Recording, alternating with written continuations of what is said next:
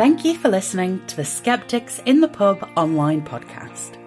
This unedited audio is taken from The Bloody Work of Naturopaths by Britt Hermes. By Britt Hermes. It was first broadcast live on the 29th of October 2020. A video recording of this and many other talks hosted by Skeptics in the Pub online are still available on our YouTube channel. We hope you enjoy this podcast and thank you for your support. Thank you, everyone. I am super excited to be here with you all tonight, and thank you for that nice introduction, Dave. So, as he mentioned, I am a PhD student in evolutionary genomics, and specifically, I study the skin microbiome, which are all of the tiny organisms that live on all of us. This is the reinvented scientific version of me. I am not here to talk to you tonight about this research, but rather I'm here to talk to you about who I used to be. So from 2011 through around 2014, I was a naturopathic doctor. I went by Dr. Britt, and I had just graduated in 2011 from Bastyr University, the so-called premier ND school in the United States. I was already licensed in Washington State, which meant I could call myself a doctor. I could advertise myself as a primary care physician, and I wore a stethoscope around my neck, and I did all of these doctory things, so I really felt like I knew what I was doing. And I had landed a great job in a family practice in Seattle, where I used what I had learned in naturopathic school to attract patients and to make money. So here is a screenshot of my time at that practice in Seattle. And I'm this really ambitious naturopathic new doctor in a resident-like role. And I just want to share some snippets with you of my bio because I think it's really illustrative of my complete and utter delusional thinking around this time. So Dr. Deegan, which is my maiden name, Dr. Deegan loves working with couples that are planning a pregnancy in order to develop appropriate prenatal and preconception care strategies and to assist with any challenges that may unexpectedly arise while trying to become pregnant. In order to help her patients with whatever health challenges may arise, she has pursued additional advanced clinical training in the areas of child developmental disorders, weight loss techniques, anti-aging, dermatology, fertility, and reproductive health. So I think it's important to say at this point that I did not go to medical school. Rather, I went to naturopathic school, Bastyr University, which describes itself as offering degrees in science-based natural medicine and as a leader in cutting-edge research in complementary and alternative medicine. I thought that I had received a great medical education, something that combined the best of both worlds, modern science, plus effective natural care, because that's what naturopathic students are constantly being told. We're constantly told when you're in naturopathic school that the students there are engaged in a rigorous curriculum with comprehensive clinical training and groundbreaking research. But in reality, naturopathic schools peddle pseudoscience. What makes Bastyr and the other naturopathic schools in North America like it so unique is that they teach naturopathy plus just enough medicine to make it all seem legitimate to the unsuspecting. So, for example, we had a gross anatomy lab where I dissected cadavers. I took a biochemistry course. I took a physiology class, a histology lab, a biochemistry course, and lots of other classes with medical titles. But make no mistake, bullshit outweighed whatever real science was taught in the program. Let me give you an example. I was required to take 3 times as many classes in homeopathy than pharmacology, which, by the way, was also taught by a naturopath. I was required to learn about traditional Chinese medicine, energy healing, hydrotherapy, Not to mention that I was consistently exposed to magical thinking. So here's a nice example of that. Free Herb Day presentation on plants and planets, an astrological system of medicine. So this class was taught at Bastyr by the director of research laboratories at Bastyr, who describes himself as an always learning herbalist and laboring alchemist. In other words, I feel like at Bastyr, the brainwashing was so thorough that we really thought that we were in legitimate medical school, and that these crazy courses that I was constantly exposed to and all of this magical thinking that I was just constantly thrown at me, I didn't even notice, to be honest. I didn't even understand that astrological system of medicine means absolutely nothing. And when this is being taught alongside something that's real, like pharmacology, I essentially lost the ability to tell the difference between bullshit and anything that was real. And I want to reinforce here that the naturopathic schools and the naturopathic profession as a whole are constantly reinforcing this idea that naturopaths are poised to solve the U.S.'s national healthcare crises. And they're commonly referring to their students, for example, as medical students. So this is a tweet way back in 2016 from a naturopathic school in the U.S. that says, check out our webinars about student life as an SCNM medical student. And these naturopathic schools and organizations are even pushing their students to ingratiate themselves with medical organizations.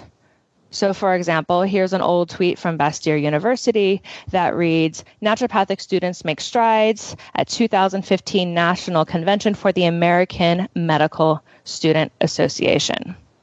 And as a naturopathic student, I can tell you that the students loved this. It felt so good to consider yourself as a real medical professional, and it really reinforced this idea that naturopathy was this real thing. So naturopathic schools in the U.S. are pumping out grads who are pushing this natural healthcare movement. And they are convincing state lawmakers and public and everyone around them that naturopathy is not quackery. The problem with this is that naturopaths decide whether one of their own has crossed a professional line, a professional boundary. And yes, it's true that other professions also self-regulate. But NDs are not trained in the rigors of science, in medicine, or even in ethics. They believe homeopathy is real. They think natural is always better. And this makes naturopaths remarkably bad at ensuring that the public is protected from incompetence and from danger. And I want to share with you now a personal example of that. In 2014, my former boss in Arizona was importing a dubious cancer drug called Ukraine and giving it to patients with cancer, all different types of cancer and all different stages of cancer. And this practice was going on for some time. Essentially, the patients were paying for the medication cash, out of pocket, and through a system of money wiring, the drug was then being shipped from Austria at the time to the United States. And through my role at the clinic, I had started helping my boss in giving this medication to the patients. And so I had a really friendly relationship with many of these cancer patients. And one day they mentioned to me that they were nervous because the shipment of the Ukraine drug hadn't arrived as expected. And so they were asking me, what did I know about this and when can they expect it? And again, they were nervous because they were using this drug as a cancer cure and because they had paid thousands of dollars out of pocket up front. So if the drug didn't show up, they were going to be out this money. Well, I mentioned to my boss that these patients were concerned and they, were talking to me about it. And he said, oh, don't worry. Sometimes this happens. I bet the FDA confiscated it. And I thought that that was a funny thing to say. So I went home and I started Googling. And what I learned was very concerning. I learned that Ukraine is marketed as a cancer cure-all for all different types of cancers. And more importantly, I learned that it was not FDA approved, which means that the importation of this drug from another country and the administration of it for the treatment of disease is potentially a federal crime. And even more scary, I found out that Ukraine is associated with some really serious side effects, like liver failure and maybe even like bone marrow, massive bone marrow problems. So essentially, I was incredibly scared.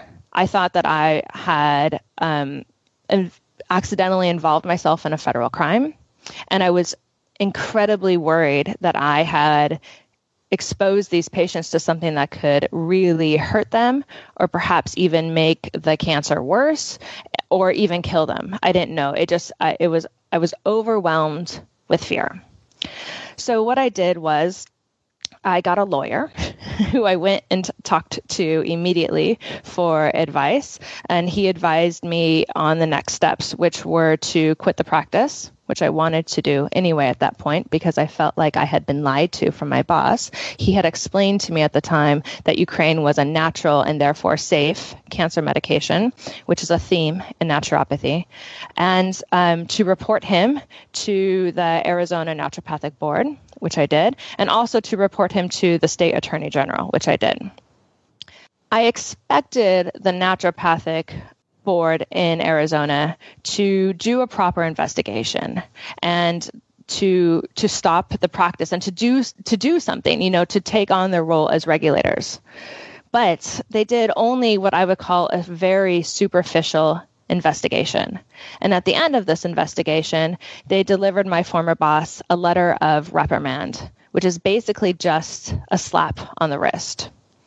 And the board, or perhaps even my boss, it's not even clear, but somehow the truth got twisted in that there was a statement saying that Usyk had voluntarily, or my former boss had voluntarily stopped using this cancer drug on his own. But the truth is, and I know this because I was there and because my boss admitted it to me in private, was that the drug had stopped arriving from overseas.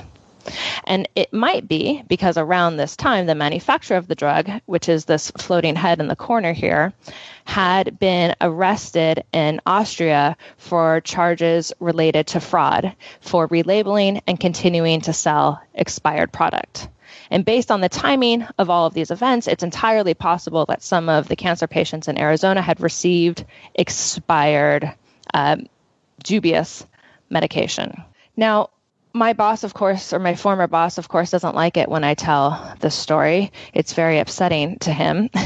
And he made a statement not too long ago to courts, and through his lawyer, he said that the complaint and the letter of reprimand delivered from the regulatory board in Arizona did not result from any patient complaint, but from accusations made by a disgruntled practitioner, who would be me, who worked with Dr. Usyk, who is my former boss, and understood his treatments and made no complaint until she abruptly left the practice. And the truth is that I filed my complaint before I left the practice. And yes, of course, I was disgruntled. I felt like I had been lied to and that his patients had been deceived about what I now know to be a quack cancer drug.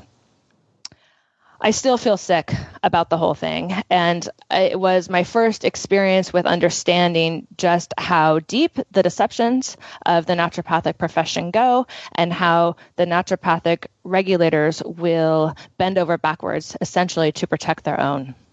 I want to tell you now about another failing of the Arizona Naturopathic Board. So this is a story that I learned about from reviewing the minutes of the Arizona board, and it isn't something that I have written about. So several years ago, at a birthing clinic in Gilbert, Arizona, called Birth Haven at Life Spring Midwifery, a naturopath named Anne Marie Peltzer helped oversee a birth of a little baby. And so what's important to know here is that this naturopath, Anne-Marie Paltzer, is the clinical director of this birth haven midwifery practice. And what I want to point out is that the center itself is owned by a midwife. So not a nurse midwife, but a lay midwife. So not someone that has actually gone through like standard medical training and has any like real obstetrics training. And the center itself employs many of these lay midwives. And the appeal, I think, of the clinic is that they offer a home-like atmosphere. I also want to emphasize here that there are no medical physicians on staff at this birthing clinic. And this is a little bit confusing because in Arizona, naturopaths can call themselves physicians. So if you're looking this up, you really have to kind of dig deep into the credentials of each of the practitioners to understand exactly what's going on here. So as I said, I found this story in the meeting notes of the Arizona Naturopathic Board, and the details are a little spotty, but here is what I was able to piece together. So on November 29th in 2016, a patient who is called Jane Doe arrives at Birth Haven in active labor. And Paltzer, the naturopath, had seen this patient many times while, throughout her pregnancy for wellness care or whatever. And Paltzer, the naturopath, doesn't necessarily oversee the births at the clinic. She's not required to oversee the births at the clinics, but she happened to be at the clinic that day and was there when Jane Doe arrived. So Jane labored for about 4 hours, but the baby's head remained unengaged, meaning that the baby's head had not dropped down into the right place for delivery. And the midwife, who was also there with Paltzer, noted that the baby's heart rate kept slowing. So instead of just maintaining a steady heartbeat, it kept dipping a little bit. And now this is concerning because if this dipping heartbeat goes on for too long, usually a C-section happens, or at least it becomes more likely. It's on the table. And rightly so. Drops in fetal heart rate can be dangerous for both mom and baby. So instead of advising that Jane be transferred to a hospital, naturopath Paltzer recommended that Jane be given the homeopathic remedy pulsatilla. And the dosing for this remedy was that it would be given every 15 minutes, as if somehow redosing sugar pills would make a difference. Now, again, I just want to pause here and emphasize again that homeopathy is not real.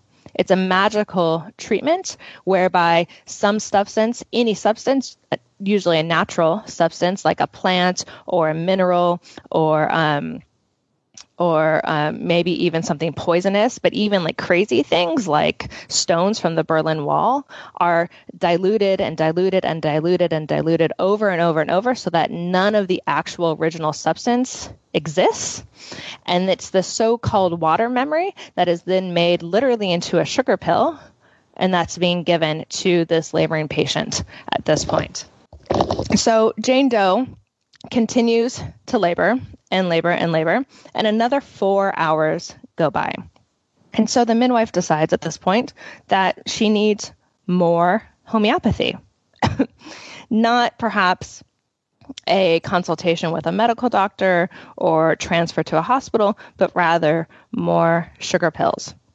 And I want to say at this point, too, that I know from the meeting notes that the midwife is trained in giving Pitocin, which is a really effective labor-inducing pharmaceutical drug, but none was given. Unfortunately, the laboring continues. Another hour goes by, and they finally decide that 911 emergency needs to be called. And the midwife is now reporting at this point that the baby has, quote, non-reassuring heart tones, but that labor was not imminent. The mama and the baby in utero were transferred to the hospital, and the emergency staff performed resuscitation for 30 minutes, but the baby died. This is an incredibly sad story. And Paltzer, the naturopath, was rightly so brought before the Arizona board because not of a complaint, but because the Arizona Department of Health Services was forwarded a complaint about Paltzer that alleged that she failed to communicate with the hospital as Jane was transferred from the birthing center.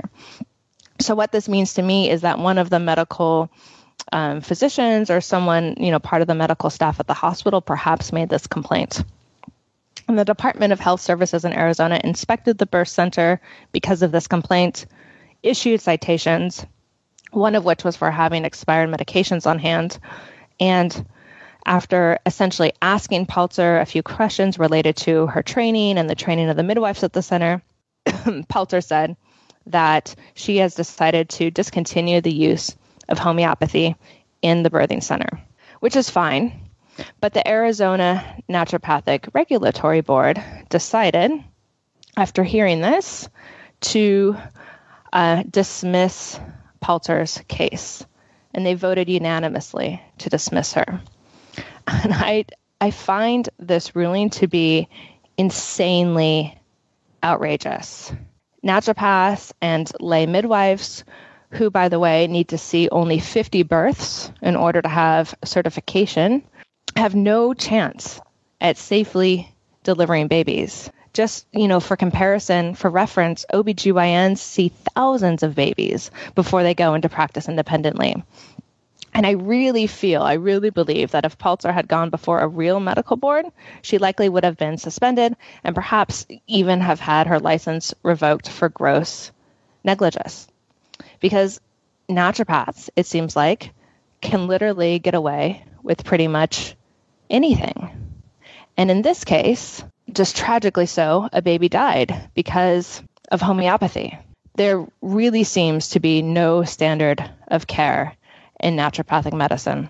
Now, I want to take a moment and circle back to my alma mater, which is Bastyr University.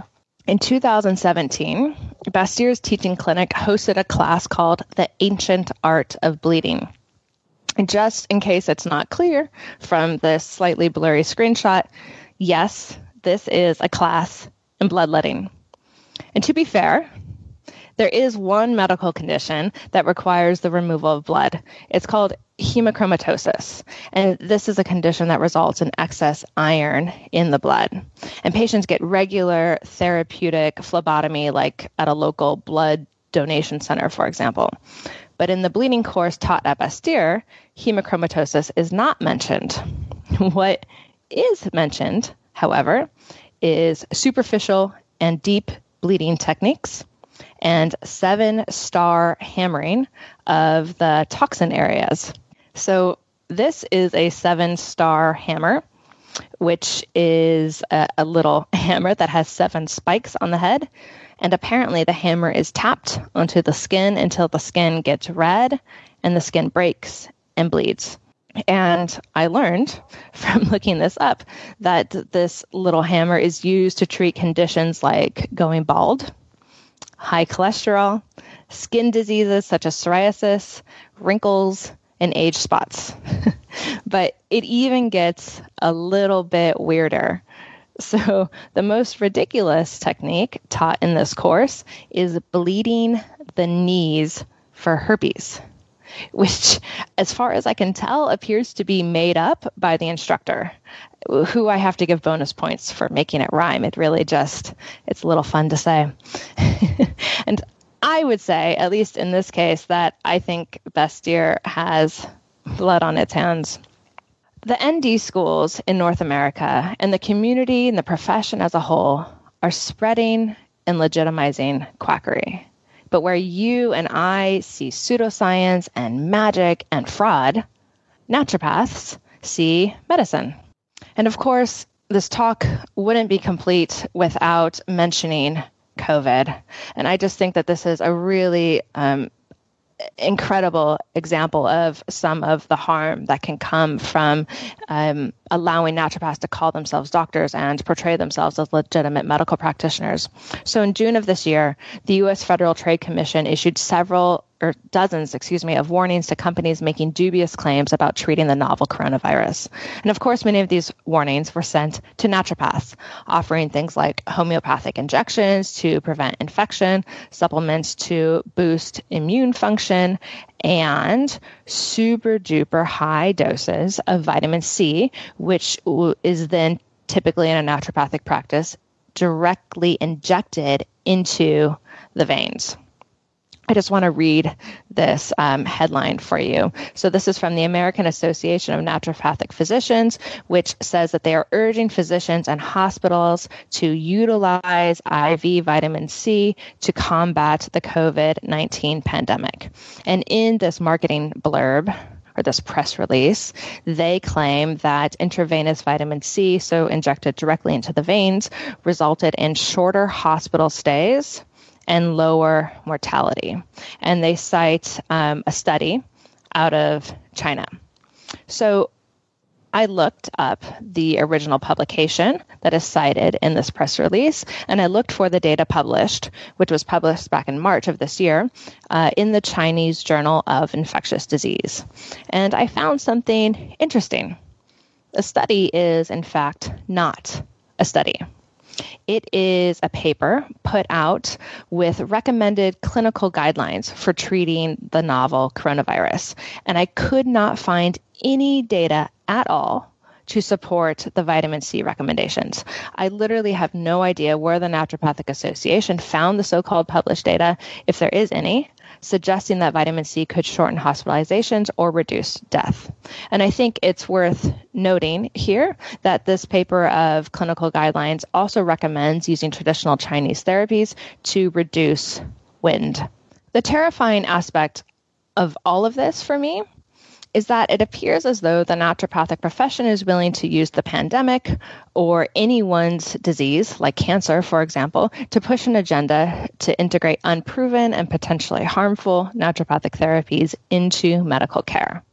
And more than ever, I would say the naturopathic community has a responsibility to ensure the safety of patients. But instead, I see a profession trying to capitalize on fear. And I argue that we really need to demand comprehensive reform of the naturopathic profession to include stripping them of any doctor or physician titles, outright banning them from treating children, and perhaps phasing out licensing throughout North America altogether so that patients stop viewing them as medical professionals. And we absolutely should not rely on naturopaths to regulate themselves. One problem is that the public believes that naturopaths are vetted medical professionals because they have many markers of legitimacy. For example, several of the naturopathic schools are accredited and they offer licensing exams, and there's well-funded and seemingly put together naturopathic organizations. But naturopaths also have their nonsense at the forefront, and they hate that I consistently point this out to them in writings and in my talks.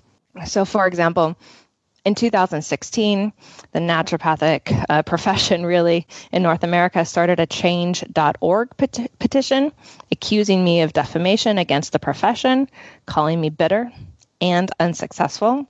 And what I got from this is that it seems the naturopathic profession measures success by the amount of quackery you are willing to sell to patients. And by this standard, I am happy to say that I am the most unsuccessful naturopath on the planet. In 2017, I was actually sued in Germany by an American naturopath for allegations of defamation. And I'll just say here that it's a long and complicated story, but the background and all of the legal arguments and the outcome are all covered in detail on my blog at naturopathicdiaries.com. And long story short, we won. The lawsuit was deemed to be bogus, and the court ruled that my statements were protected speech under the German Constitution.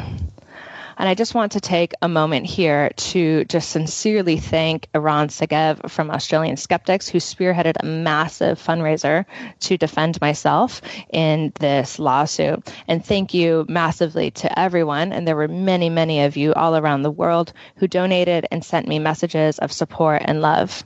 And I know that naturopaths were hoping that this lawsuit would shut me down. But I think instead it sparked the Streisand effect. There was global media coverage about the lawsuit, and I think naturopaths ended up getting way more negative press than they bargained for. Additionally, I was incredibly honored by receiving the prestigious John Maddox Award in 2018 for my work exposing naturopathy. And this award and this recognition came directly out of the lawsuit and that harrowing experience. So it's clear to me that naturopaths do not want me writing or speaking out about my experience in the profession. But I'm here to tell you that I will continue to stand up for science, and I will continue to stand up for patients around the world. And thank you so much for your attention tonight and your support. And just thank you so much for being here. I look forward to talking with you more.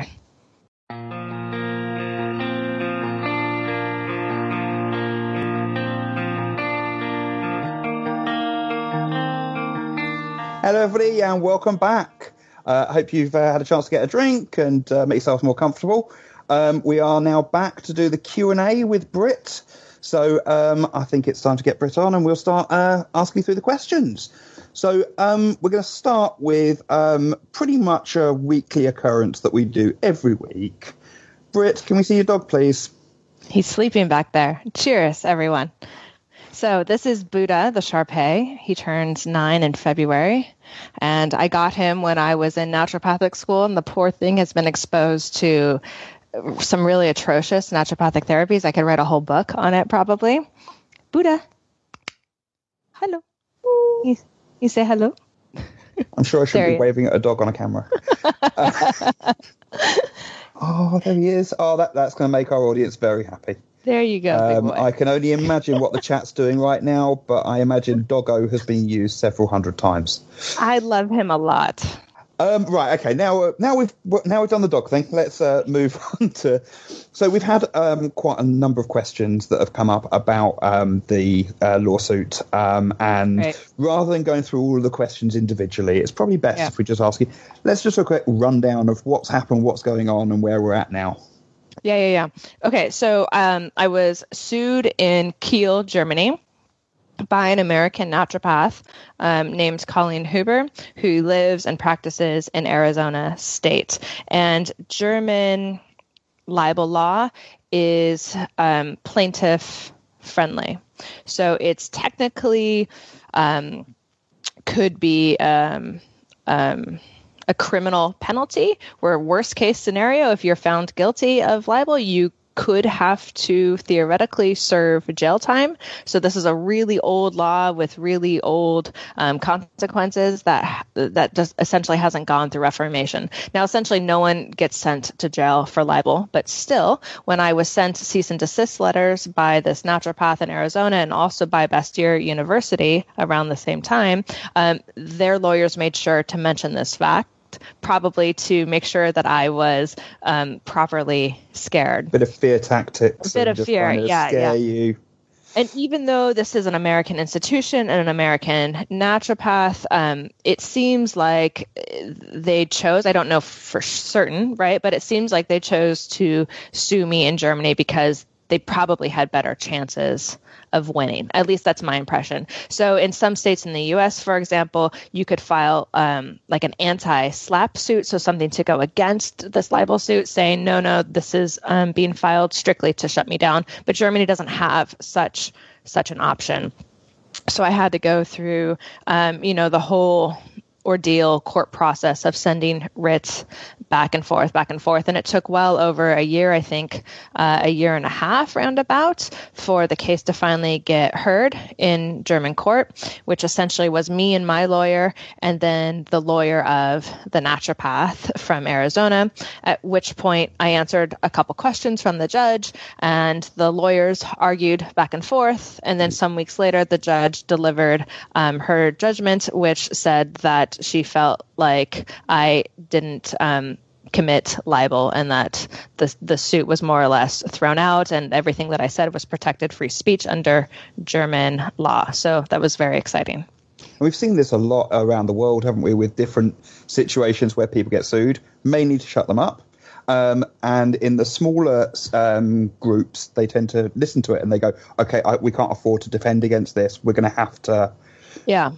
And then fortunately, some people like yourself, like I know the Skeptic's Guide had the situation in America, Simon Singh over here, have then turned around and gone, no, we're not backing down. No, what we've said is fine.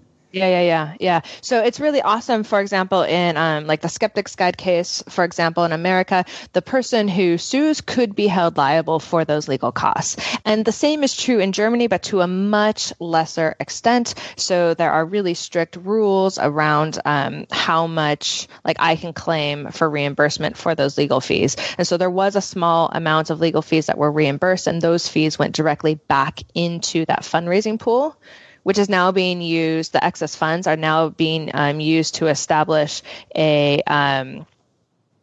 legal resource for others who get sued, and something that people from around the world can access to have easy access to legal advice and perhaps even some sort of fundraising in case, they find themselves in a similar situation. Which is a fantastic thing from the skeptics. But I think it was the Australians, wasn't it, who started Iran Segev spearheaded it, and the Australian skeptics really organized it and managed all the finances for me. That's brilliant. Yeah. Okay, I think we've sort of covered off that part. That was about 10 questions that we've just done in a short time. But let's move on to some of the other questions. So Alice Ashton asked, based on your experience, how many naturopaths believe their claims versus how many may be skeptical of the claims but just want the money? Yeah. So of course I don't know. But we graduate thinking that we're doctors, right? So we graduate like a bit naive, super hopeful, lots of optimism, like we're going to go out and change the world. And I was definitely one of these people. And people in the community are calling us doctors. We're getting used to calling us doctors. I had a white coat. I went to Washington, D.C. to lobby for naturopathic laws. And so I think like me and my peers circa 2010, 2011 really believed in a lot of what we were taught. And maybe I had some inklings that like homeopathy was weird, but all of these people in the profession are telling me, no, it's real. It really works. And that you have to buy into it. So you just sort of like learn to stop thinking about it, I guess is the easiest way to say that. But I have found with time, as people practice for longer periods of time, they have the experience that I was actually starting to have just a couple years in, which is that the therapies don't work. And so you're sending the patient off with a homeopathic remedy or some herbal tincture, and then they're coming back 2 weeks later because they're not any better. Is the best case scenario is that the status has remained unchanged, or they've gotten worse, or they've had some terrible reaction to this so-called natural product that is supposed to be inherently safe and effective, which makes no sense if you just stop for a moment to think about it. And that's like, I have a very biased sample, but what happens is I receive a ton of emails from naturopaths who have been in practice for a long time, like 10, 15, 20 years, who are like, it doesn't work. I have felt this for a long time, and reading your blog, you've put all of these feelings into words, or I've totally changed my practice and now I only do like nutrition essentially. And so I think with time, the veil sort of drops and people start to see it for what it is. But now they've invested themselves into a business and a profession, and they have mortgages and they have kids, and it's not so easy to just walk away and find a new career. And also they've invested into the degree itself in the first place, because I'm sure I've heard you speak before about it was not cheap. It was not as if you could... It's not as if you can just pretend it didn't happen. Yeah. And it's not, naturopathy is not just a profession. It's an ideology. It's a way of living. And so walking away from this career was not just like, I'm going to go get a new job now. It was literally leaving all of my friends. It was redesigning my entire world view. Like I've said this example before, but like I remember coming to the conclusion after reading lots of resources, but one of which was Simon Singh's and Edward Ernst's book, Trick or Treatment, which I highly recommend as a Christmas gift for anyone wanting to get someone a book in their life. And then going about my life and not knowing what to do. So like going to the grocery store, for example, and walking through the produce aisle and not understanding how to shop, or what do I organic, GMO, doesn't matter. What do I do? What's real? And just feeling totally topsy-turvy, confused, and like I didn't know anything.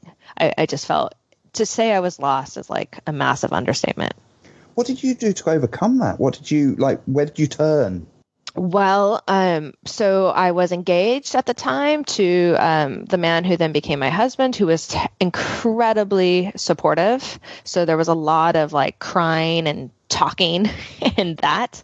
I got a therapist, which was totally necessary.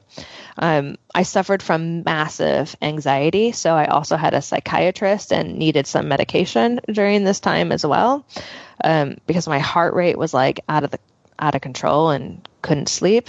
And then it was just a matter of extricating myself from the situation. So I had to cut communication ties with people because I couldn't turn to my friends and my supporters in the community because I no longer trusted them. So a great example is one of my biggest naturopathic mentors called me right after I had this experience with my former boss and the Ukraine drug, and feeling like I had been totally deceived and that we had been giving this fraudulent cancer drug to patients who might have gotten really sick or had serious side effects from it. And I really trusted this mentor. And at one point, he was the president of the American Association for Naturopathic Physicians. So he was like also a big deal in the naturopathic field. And he called me and essentially told me that it was no big deal, that I was overreacting, and that I was, quote unquote, I'll never forget it. I was sitting in the driveway in my car and he said, "You're a naturopath after all." And I remember everything just clicking into place after he said that. Like, oh, I'm expected to just ignore all of these ethical problems and all of these safety problems and all of these concerns and the recommendations of the regulators and the governments from most countries around the world regarding the safety. I'm just expected to ignore all of that because I'm a naturopath and this is marketed as being natural. And that's when I really just started to understand that I needed I needed to start from the ground up. I needed a whole new support system. I needed all new everything. So it just was like one baby step in front of the other, eventually leading to me getting a master's in science and starting a PhD program to re-educate myself, and still going through it today, just putting one foot ahead of the other and just trying to get on. So I think this kind of leads into the next question, which is about how about the thoughts behind naturopathy. So the question is from Grey the Earthling: do naturopaths believe the scientific method doesn't work? What criteria do they use to judge whether a treatment works? Yeah. So I don't know if they don't believe it works, but they certainly believe that it doesn't fit the paradigm of naturopathy. And so they've gone from, you'll see the shift in the literature, they've gone from studying whether or not an intervention is efficacious to sort of like what Stephen Novella calls a pragmatic study. So just understanding, do people like it? How much does it cost? Is it accessible? And really framing things as individualized care, which allows the study design to then shift and morph with whatever it is that the naturopath wants to throw into the treatment mix. And so if patients A, B, and C are being treated for whatever high cholesterol, patient A can get drug mixture or naturopathy mixture number 1, patient B mixture therapies number 2, patient C, you get the idea, right?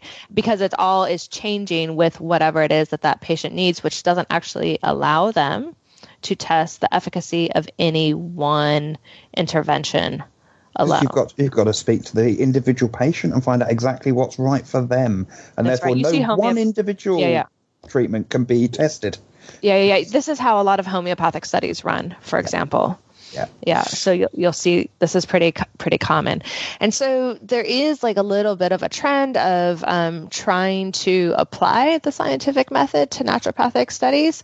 The scientific method to naturopathic studies, but you don't really see this making any impact. I was engaged in one of these studies actually as a resident. I helped run a trial to test whether elderberry syrup was an effective alternative for the flu vaccine. And I did this in my family practice in Seattle, and the results were negative, and they decided not to publish the study, which is pretty much, I think, how this goes. Seems to be the way that, we'll just publish the ones that work. And even when you see them doing reviews of it, it's like, oh, well, these 5 studies show, but what about the other 500 that didn't? They just ignore them. Or it seems like they just make stuff up, like with the statement that vitamin C reduces hospital stays and mortality, and then there's literally no data in the paper, like no data. It's recommendations from Chinese researchers about what should be done. So it's just, I can't understand it. So we've now got a question from Simon, who asks, what qualifications did you need to gain entrance to your naturopathic school compared to the qualifications required for a normal medical school? Right. So I had to have some prerequisite courses like, I don't know, chemistry 101, biology 101, like these types of things. Technically, you need a bachelor's degree, although I knew students who entered naturopathic school without a bachelor's degree. You don't have to take any graduate entrance exams, and you don't have to take any of these medical entrance exams. So I wasn't required to take any of these standardized tests, which is common for entrance to gain entrance into medical school. So the MSATs, for example. Andrew from Cambridgeshire asks, given there's no scientific evidence for alternative therapies like homeopathy, why do they survive? They make patients feel good emotionally. So I can give you an example from Germany. So when I was pregnant, I suffered from terrible, terrible morning sickness where I was really barely functional. And I went to my OBGYN and was just talking to her about it. And she told me, all of the regular medical blah, blah stuff. You're fine. You don't need to, I wasn't dehydrated or anything like that. There's nothing I can really do for you, but I can. And then she offered me homeopathy. And I said to her in that moment, thank you for offering. However, I need to tell you up front that I do not want to be given any alternative therapies. I don't want homeopathy. I don't want anything that is not science-based. And she totally received that information well. And then she said, why not? And I said, because I know it doesn't work. And she said, yes, that's true. It doesn't work, but it makes patients feel good. And I said, you're right, but I don't need that to feel good. And I think that it's as simple as that. A lot of people like to walk out of a doctor's office with something in hand. And I think this sort of speaks to the overprescription of antibiotics, for example, and many medical doctors can talk about this from their own experience where things are overprescribed because they feel like the patient wants something. And I think that is part of it. It's also, it's kind of fun if you're the person that likes astrology, or like gets a kick out of reading your horoscope for the next week or whatever. There's something like quirky about this idea that you can take a piece of the Berlin Wall and dilute it down so there's nothing into it, pack that water memory into a sugar pill, and then give it to someone who's suffering from social isolation, and maybe that'll help them feel better. And it goes back a bit to the metrics that they're using to discuss their success, to show that it works, is how happy did you feel when you left? How much better did you feel? Not objective measures, but the kind of things that they go, yeah, I felt really good. And it's like, it's because somebody spent time with you. Yeah. Well, that's a lot. That's a big part of it. That sort of like therapeutic relationship between the patient and the practitioner. There's also this idea that because it's supposed to be just the water memory, that the homeopathic remedy is inherently safe because there's not supposed to be anything in it.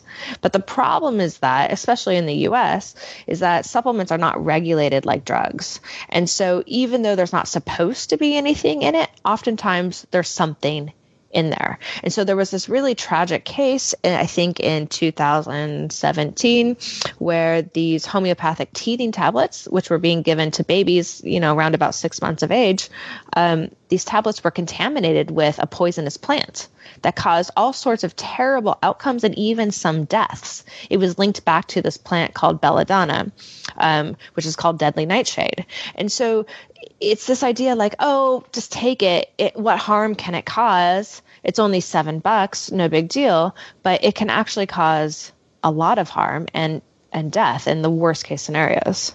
But that what harm argument also doesn't work with homeopathy and some of the other naturopathic medicines, because actually they prevent you from getting real treatment, which the harm is you die because you didn't get treated for what you could have been cured quite easily. Absolutely. Yeah, that's absolutely part of it. Okay, let's move on to the next question. So quackery and basic medicine might seem fairly clear-cut, but are you aware of any pseudoscience pervading the treatment of mental health problems? Yeah, I mean, there's lots of pseudoscience in the treatment of mental health. I mean, there are many naturopaths. So actually, I didn't talk about this in this talk, but I was taught that I could treat mental health disorders in naturopathic school. So I was taught, for example, that schizophrenia might arise from a hidden food allergy, and that food allergies could cause delusions, for example, or make you hear voices, or that heavy metal toxicity could be a trigger for schizophrenia. But like in reality, in most westernized countries, people aren't being exposed to toxic levels of heavy metals, and there's certainly no reason to think that they have been, or that some high level of arsenic, for example, is causing schizophrenic symptoms. And you'll find a lot of naturopaths in North America, especially the US, advertising homeopathy for the treatment of mental health disorders, especially mental health disorders that tend to affect women. So you'll see homeopathy advertised for bipolar all the time, for example. This makes me angry, but anyway. Wrote about it. There's a good book that I'll tweet about it after the talk that I provided a chapter for pseudoscience in the treatment of mental health disorders. And again, I'm sure our mods are posting your Twitter into the chat, and hopefully also your website as well. Are there any areas of quack practice that you feel deserve more attention from skeptics, or ones that you think we spend too much time talking about?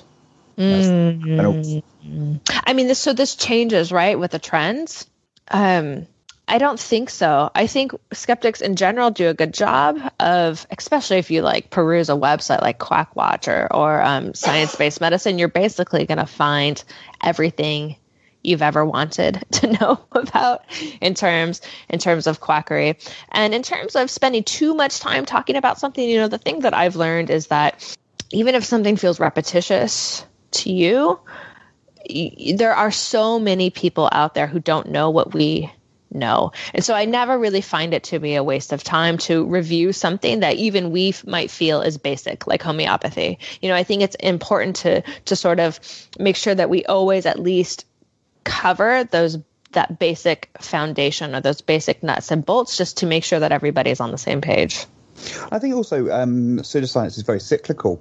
Things go in fashion, come out of fashion, but so long as you have that basic knowledge of all of them, you don't need an in-depth knowledge, but enough to understand what they actually are, because so many people don't understand what homeopathy is. So many people think it's herbal medicine, or they think it, but they don't understand the actual facts of what it really is. Yeah. And if we make sure they keep knowing that, then that keeps it from coming back in that cyclical fashion. Yeah. And the more that we talk about it, I think the better we get at communicating it, even to each other. And then when I hear someone phrase something really beautifully, I'm like, I'm going to remember that, so I can use that same phrasing the next time I'm talking to whatever, my friend who has a question. Or so I think it's just important to just always be talking about it, and to keep it relevant. Definitely. Kate asks, how does natural medicine in the US compare to the German use and prescription by doctors of herbal products? Well, it's very popular in Germany. It's really common for doctors and nurse midwives here to recommend alternative therapies. I gave the story about my OBGYN when I was pregnant. my nurse midwife. So everybody, it's like standard in Germany. This is, I think, for the American audience. It's standard in Germany for pregnant women to have a nurse midwife in addition to their OBGYN. And so this nurse midwife is someone who will do visits at home with you in conjunction to the woman doing her well visits at the OBGYN's office. And the nurse midwife can also attend the birth in conjunction with a medical physician at the hospital. And so I had a nurse midwife and several medical physicians all taking part of my care when I was pregnant. And my nurse midwife told me that I was the only person that she's ever met who declined homeopathic therapy while in labor. She was appalled that I said no, that I declined it. So it's super pervasive.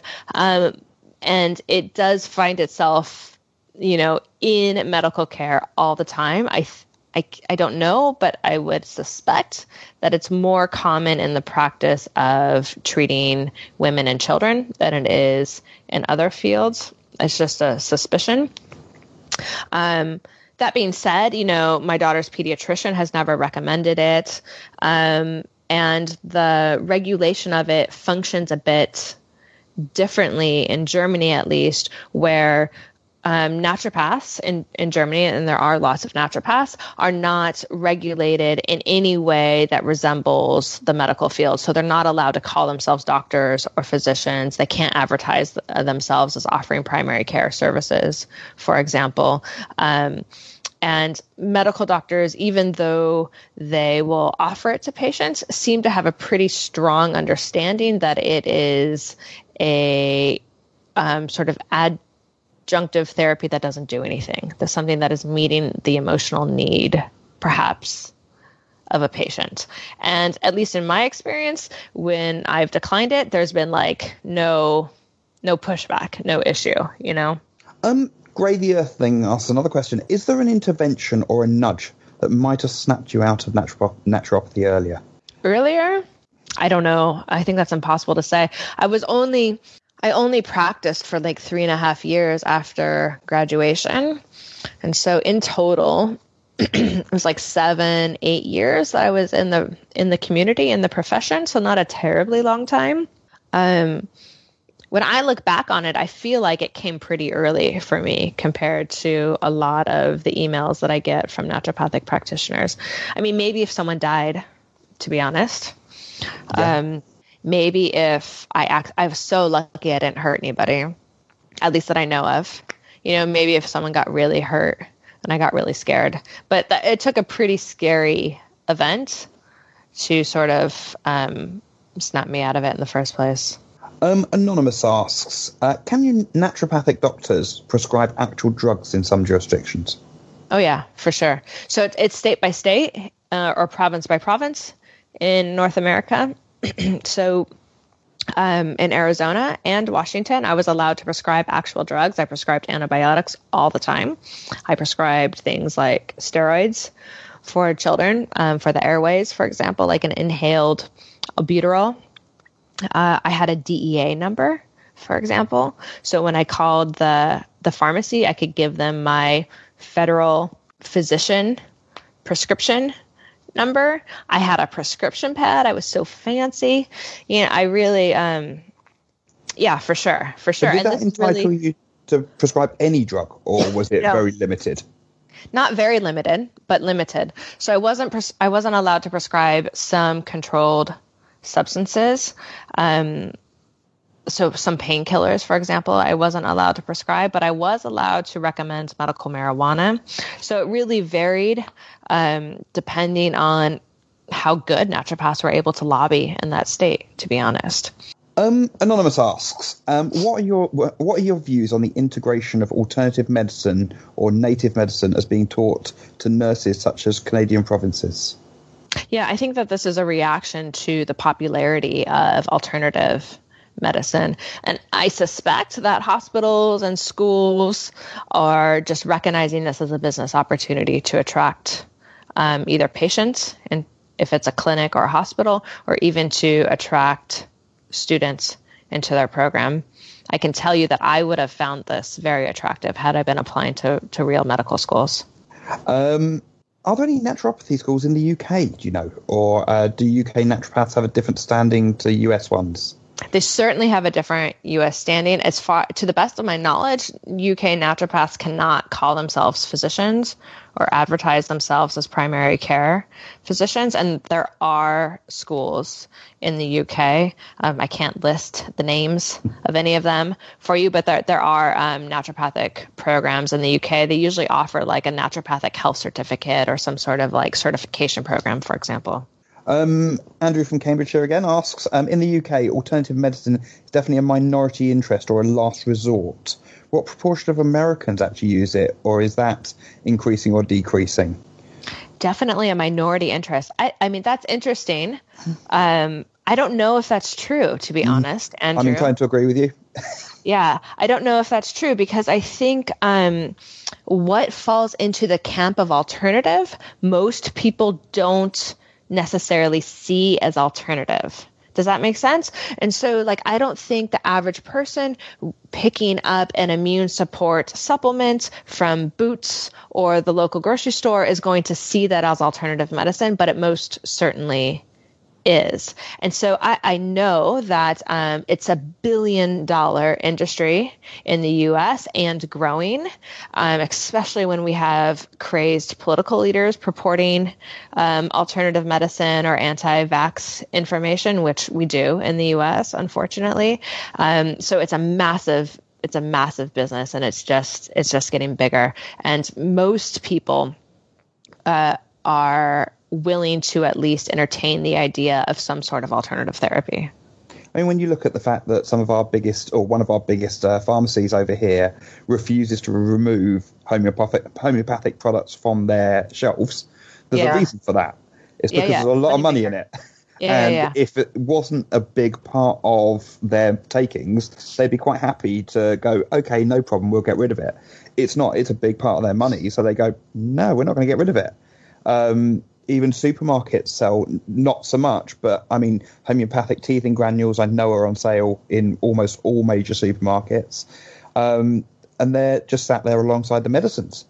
That's part of the problem is the labeling and the differentiation. So if you look at cough syrups, for example, in the children's section, it's really hard to discern the homeopathic cough syrups from a non-homeopathic. I don't want to say a real cough syrup because cough syrups in children don't have good evidence, but a cough syrup that doesn't have a homeopathic basis, for example. And so a patient just walking through the aisle is going to look at something that sort of speaks to their marketing interests. You know, it's the right color or it's using the right phrasing or whatever. I was just listening to a political podcast and their ads came on and they were advertising immune support supplements. And it's like, you can't get away from it is sort of my feeling. As I said, they are everywhere. It's not as if you can go, oh, it's this one company that are doing it. No, they're everywhere. They are all over the place. Angels, I'm not sure if it's Angel Swine or Angel's Wine, but they both spelt the same. So one of those two asks, have naturopaths or homeopaths received a sentence for the malpractice? Is there a precedent for it? That's an interesting question. Not that I know of. There certainly have been malpractice cases against naturopaths, which I can't speak about in detail, but I know about because I've been asked to serve as an expert witness in some cases or to sort of assist in other ways. And I actually can't tell you the outcomes of any of those cases either. But I know that they do exist. It's tricky in the U.S. because it gets to this established standard of care. So if the naturopath or the homeopath is working in a state, for example, where that profession is regulated, and there's a regulatory board, then whether or not that practitioner has committed malpractice depends on whether or not they've met the expected standard of care or not. And what seems to be true in naturopathy, at least, is that there is no standard of care, right? Because everything is inherently individualized. And so if that, again, if that patient's coming to you for high cholesterol treatment or mental health treatment, it's not so much like, did that naturopath do what a medical doctor would have done, which is most certainly no, right? And would not reach that medical standard of care. But did that naturopath do something that's in alignment with naturopathic philosophy and that other naturopaths do? So in Arizona, for example, that standard of care is literally, can we find 2 other naturopaths in the state that would have given that treatment? Fine, we call it a standard. And in the case of Ukraine, it could be a standard of care because it turns out that there were multiple naturopaths in that state that were giving that drug to patients with cancer. And so it becomes really, I think, difficult to litigate in that way. And also what doesn't help is that it's pretty much managed by naturopaths. So if you put a complaint in, you don't put a complaint into the medical board, you put it into the the naturopathic organization, and they look into it. And they go, no, it's fine because it's something we might have done. Exactly. Anonymous asks, in online support groups for illnesses, long COVID, ME, there are people following naturopathic ideas. Should these be reported as fake and challenged? Sure. Why not? Yep. I mean, I don't see the downside. I don't see the downside of this. If you're reading something online that you feel might be dangerous, I don't see the downside unless I'm missing something. I don't know. No, I'm with you. I don't see the downside of challenging that. Absolutely not.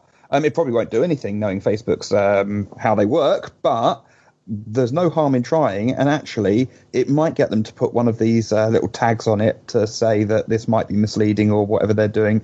I know Twitter are putting, I can't remember what they call it, but there's something where it tags it to say this could be incorrect. This might not be real.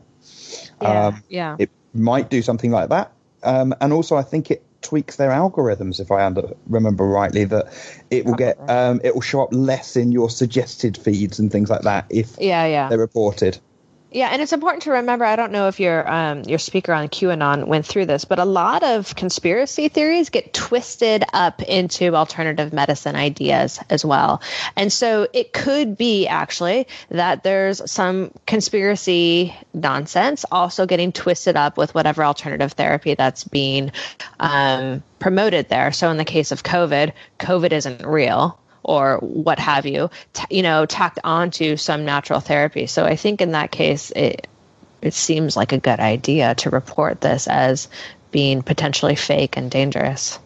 Serdar asks, can you tell us more about what NDs learn about patient handling? Because they seem particularly successful at assuring their patients and keeping them happy. Yeah, so NDs, I spent a lot of time in counseling courses and how to talk to patients. So there was a lot of health psychology courses, which includes something called motivated interviewing, which is learning how to speak to patients and how to help them make really challenging lifestyle changes like quitting smoking or losing weight or what have you. And there's also specific business courses where we learn not just practice management, but how to portray yourself as a naturopath and how to interact with the patient. And we practice things like shaking hands and presenting yourself and your elevator pitch and setting up your office and your lobby and things your receptionist should say and not say and all sorts of these things. So there's a lot of time spent on this. And also the things that help lend legitimacy to what you do. So I imagine portray your degree in prominent position that says you're a doctor and all that sort of thing that just kind of lends legitimacy to what you do, even though it's not. Yeah. Vic asks, what's the naturopath view on vaccination? I would say that they're generally anti-vaccination. So in my pediatrics course, we were recommended to read the Bob Sears vaccine book, where we were taught to delay vaccines or to space them out or limit them and to come up with a alternative vaccine schedule.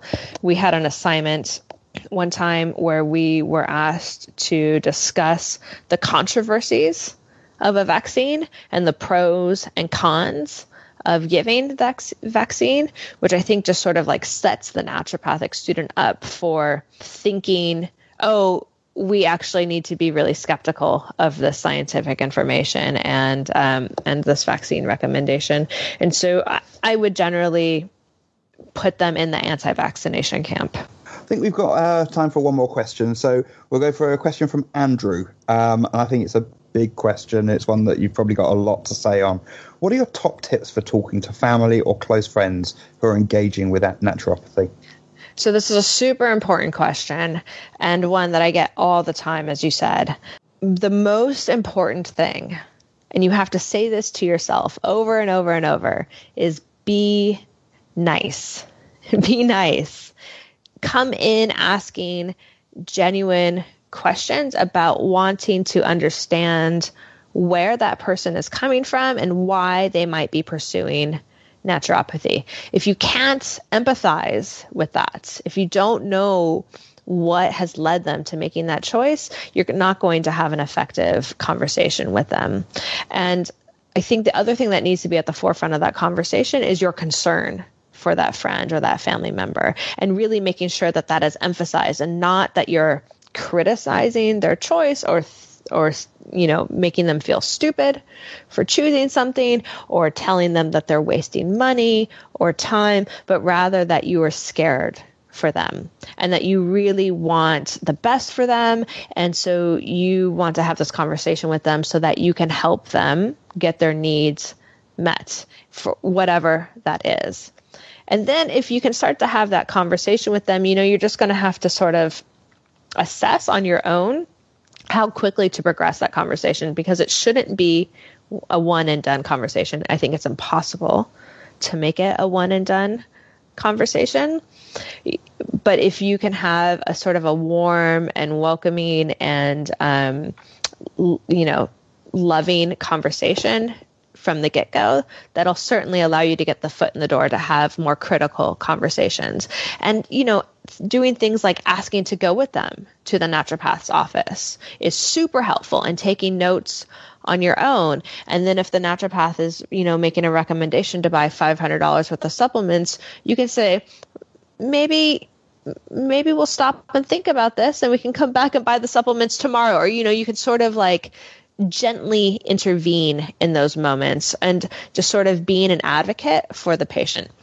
What I find is that a lot of people who turn to naturopathy and alternative medicine feel helpless. They feel like they've been overlooked or ignored by the medical system. They're tired and they're frustrated. And so just by offering to advocate for them and to be a partner with them through whatever it is that they're going through can be a massive stress relief. And I think you'll have a better success of helping to navigate them to safe and effective medical care. I think for me, what you've just said there can be summed up by the strapline for The Skeptic, the UK skeptical magazine, which is reason with compassion. Yeah. Give them logic, but also give them that compassion. Make them know that you're there for them. It's all about caring for them. It's not about doing things for you. It's about that you're scared for them and that you want to help them. Yeah. This has been absolutely fantastic, Britt. I'd like to thank you so much for coming along. It's been a really great talk. I've loved having a chat with you.